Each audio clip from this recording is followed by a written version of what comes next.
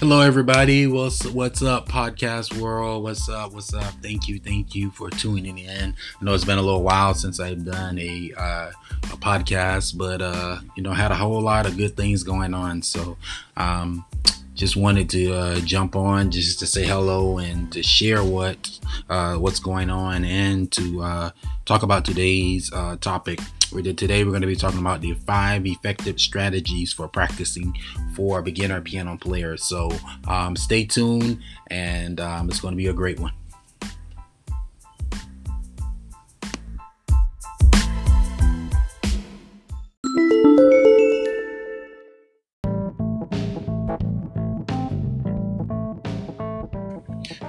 What's good, podcast world? So let's jump right in. Today we're going to be talking about the 5 effective strategies for practicing the piano. And just to tell you, before we jump into that, to tell you what's happening with the studio, like I told you in the intro, that had to take a break because we had a lot of things going on. I was still developing our online music school and got a couple courses up, and one of those courses is called the 7-Day Piano Challenge. And I created this course for the beginner piano player to see if they would be interested in even furthering their piano journey.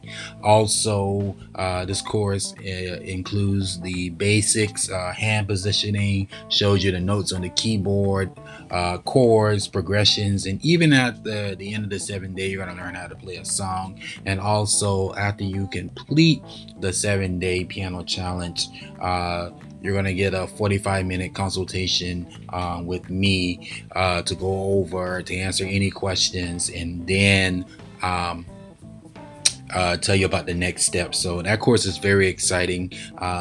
You can, definitely connect with us on Facebook at Noble's New Sound Music Studio, and definitely we'll point you in the right direction. So just before we get into the 5 effective strategies practice, may have some new listeners, so just wanted to share you my purpose and show you how I got here. I started playing the piano at the age of 5 years old. Really didn't take it really serious until one day I was walking outside. I was 10 years old at that time, and my dad took the basketball in my hand and said, "Hey, it's time to learn to play the piano." So I sat down, and that's where the journey began. I started playing for various churches at the age of 12 years old, and played with various churches with my dad. And then at the age of 16 years old, my dad took sick, and I always tell people this is where my music journey began. So it taught me a lot of discipline. It taught me how to carry a service.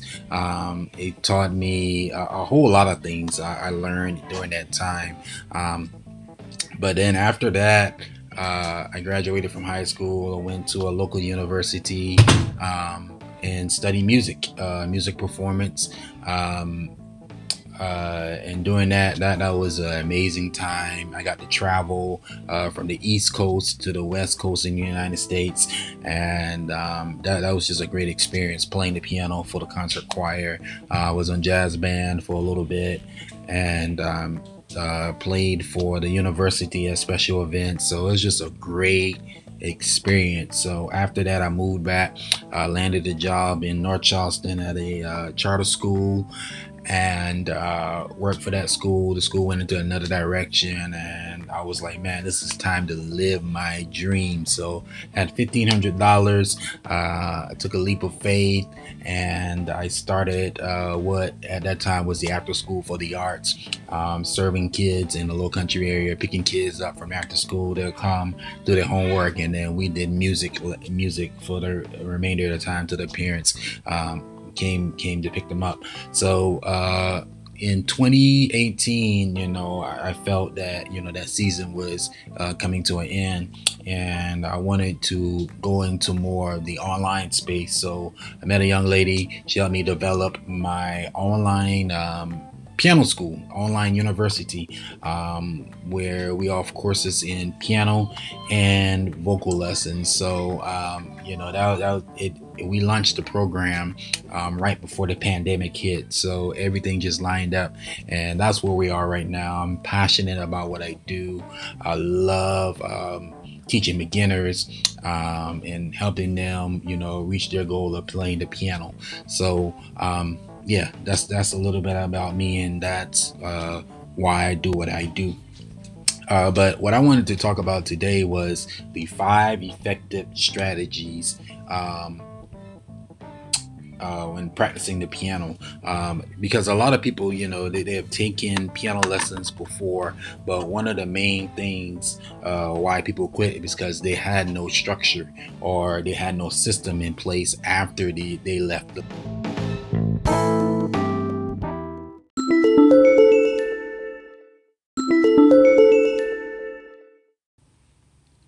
So yeah, they forgot everything. Just continuing on, they forgot everything that was taught during the lesson. So what I do with my students, I give them five effective strategies along with some other tools as well. But one of the things is you want to schedule time. Okay, that's very crucial. Because um, if you don't schedule time, then you're going to waste your time and the instructor's time when you go back to that next lesson. So I always tell my students, get your notebook out, schedule your time. I always recommend from adults anywhere from 45 minutes to an hour, at least 3 to 4 times out the week. And children from 12 and under, at least 30 minutes of practice time, correct practicing time. Okay.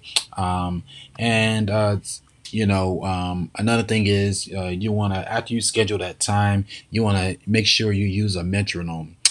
One of the things you want to do is practice your scales. Okay, you want to take time to practice your scales. Make sure you're using correct fingering, proper fingering while you practice. Just not playing with any fingers. Because as you advance, as you advance, you don't want to develop those bad habits. Okay, so using correct fingering now is very important. Okay, the next thing is when you practice in sections. Never try to conquer the entire song at once. That could be in jazz, that could be in gospel, that could be in classical music, whatever. Break the song up in pieces, okay? Because this is going to create discipline and not trying to rush through the song, okay? Because you want to give the artist or the song due diligence, okay?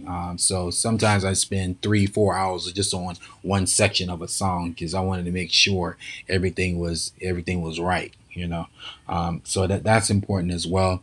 And just to list about two more. Um, Listen to more experienced piano players for additional ideas. Now, this is one way you grow in your as a piano player. You can go to YouTube these days. Social media is all over the place. But before you do that, you do your due diligence in practicing. Okay, so now once you have practiced and you know once you have practiced the song and feel like you're got it, you got in, to a plateau or whatever, go listen to some other players. Go listen to three different people playing the song to get some more ideas, and then incorporate those ideas into your sound. Okay, all right, and then the last one is patience. I can't stress this enough. This is a journey, ladies and gentlemen. Do not beat yourself up. You must be patient along this journey, okay? Because it is a journey and it's a rewarding journey when you look back 6 months, when you look back a year or 2 years to see where you started at. And another thing, record yourself so that you can look back and celebrate yourself. Be like, oh man, I was just playing with one hand, but now 3 months down the road, I'm playing with two hands, or I'm playing more advanced chords a year from now. So record your experience as well. Okay. Well, that's it for today. Thank you for listening always. Please share, please let people know about this podcast. We're going to be doing more and more podcasts on a much consistent basis. All right.